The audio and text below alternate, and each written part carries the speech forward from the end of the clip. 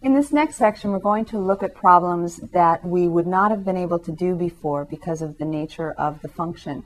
And in order to look at these new derivatives, I'd like to review composite functions for a minute.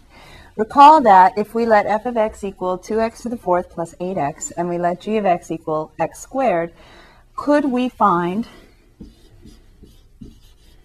f of g of x and also g of f of x? So this is a review from composite functions in section 1.2. So take a minute to pause and evaluate f of g of x and g of f of x for any x, not for, say, x equals 3 or anything. And then come back and we'll see what we can do with those after that. So to evaluate f of g of x, that means our input for the function f is going to be g of x. So our input is going to be x squared. And you may recall in your book it makes a box like this. And you have your first input x into, in this case, the function g of x.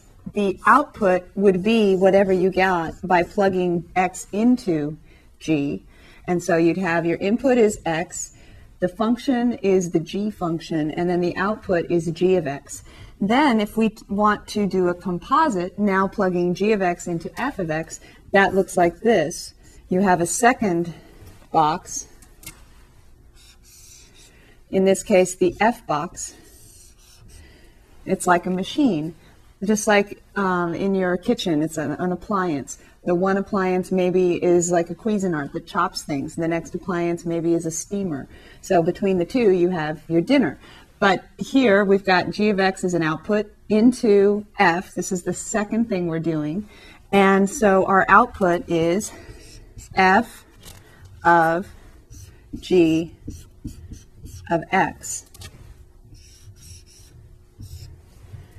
So if you think about it in terms of an input going into one operation and then getting an output, and then that output going into the next operation, then your final output is the composition f of g of x. So our first input technically is x, but we hardly ever even think about that one for too long. When we go back here to take our g of x, it's already done for us, isn't it? G of x is x squared. So if x were 3, we would square 3. Then we would want to plug the result, 9 in that case, in for f up above, right? So if x were 3, you'd have 3, and then squared is 9, and then you'd plug 9 in for x to the fourth and x, and then you do the multiplication, right, the order of operations. If we just leave it a general x, then whatever x is, we square it. That's our new input for f. So I take my f of x function, 2 times input. The input is x squared. If you always put the input in parentheses, that'll usually help you. So parentheses x squared, g of x. Whatever my input is for f, I have to raise it to the fourth power, plus 8 times, again, my input, instead of x, I'm now using the output from g, so I'm using x squared. So we can simplify this, and we get 2x to the which? If you take x squared times itself 4 times, I know I've done this somewhere in the videos, but in case you weren't with us on that one, don't be afraid to write out what it means. X squared times x squared times x squared times x squared, so we have x to the 8th. 2 plus 2 plus 2 plus 2 is 8, or you can do multiplication when you raise an exponent to a power, so x to the 2 times 8. So we have 2x to the 8 plus 8x squared. Going the other way, g of f of x, will we get the same thing? Not necessarily, right? So g of f of x, now I'm going to take f of x first. So the first thing I'm going to do is I'm going to plug in x into the f function. So the opposite of the drawing we did right here. Instead of x into g, it would be x into f. Then our output is going to be f of x.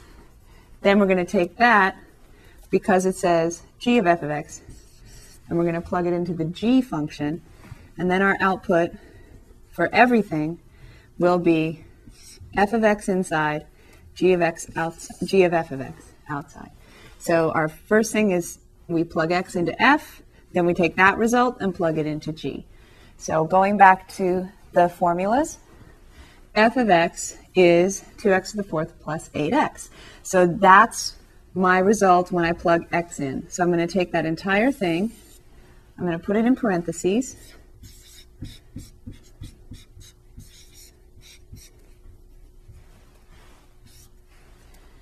and then that's my input for the g function.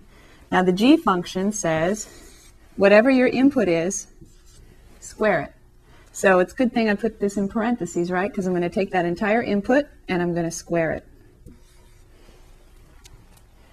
Now we could leave it like this, or we could rewrite it, correct? So before I do that, let's talk about the next step. The next step might be to find the derivative of this composition of functions. We are in chapter 3, right? And I said that I would be showing you some new rules for differentiation. So what if we wanted to find the derivative of this? If we want the derivative with respect to x of 2x to the 8th plus 8x squared, we just can do it using the general power rule and the sum rule, right? We have 2x to the 8th, the derivative is 16x to the 7th plus 16x. And that was the derivative of f of g of x. Now if we want the other derivative, if we want the derivative, and I'm going to write it generally first, derivative with respect to x of g of f of x, that's equal to the derivative with respect to x of 2x to the fourth plus 8x quantity squared. Now, can I find this derivative in this form so far? No, I would need to square this out, wouldn't I? I would need to either write it twice and FOIL it or use the shortcut for squaring. So I need to rewrite.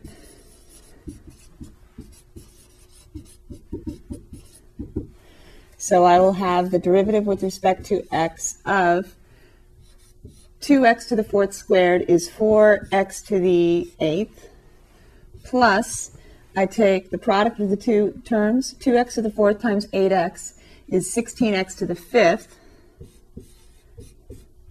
But then what do I do with that? I double it, right? You have 16x to the 5th and another 16x to the 5th, so you have two of them. Plus 8x squared is 64x squared. Sorry, 8x quantity squared is 64x squared. So if I simplify that a little more, then I can differentiate. I have 4x to the 8th plus 32x to the 5th plus 64x squared.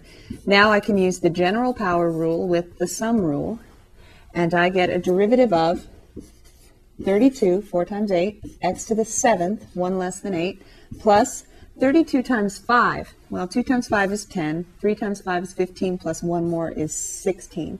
So I have 160, x to the 4th, 1 less than 5, plus 64 times 2 is 128, x to the 1st.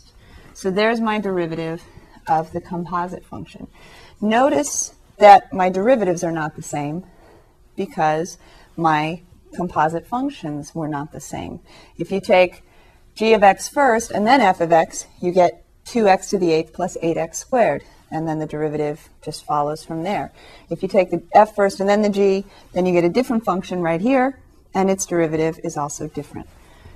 So both of these we were able to do by first, plugging in the right functions for the inputs, and then if we wanted the derivative, if someone asked us for the derivative, we could find the derivative either directly or by rewriting first. But suppose we can't rewrite first, or suppose rewriting first would make us crazy. Then wouldn't it be nice to have a shortcut?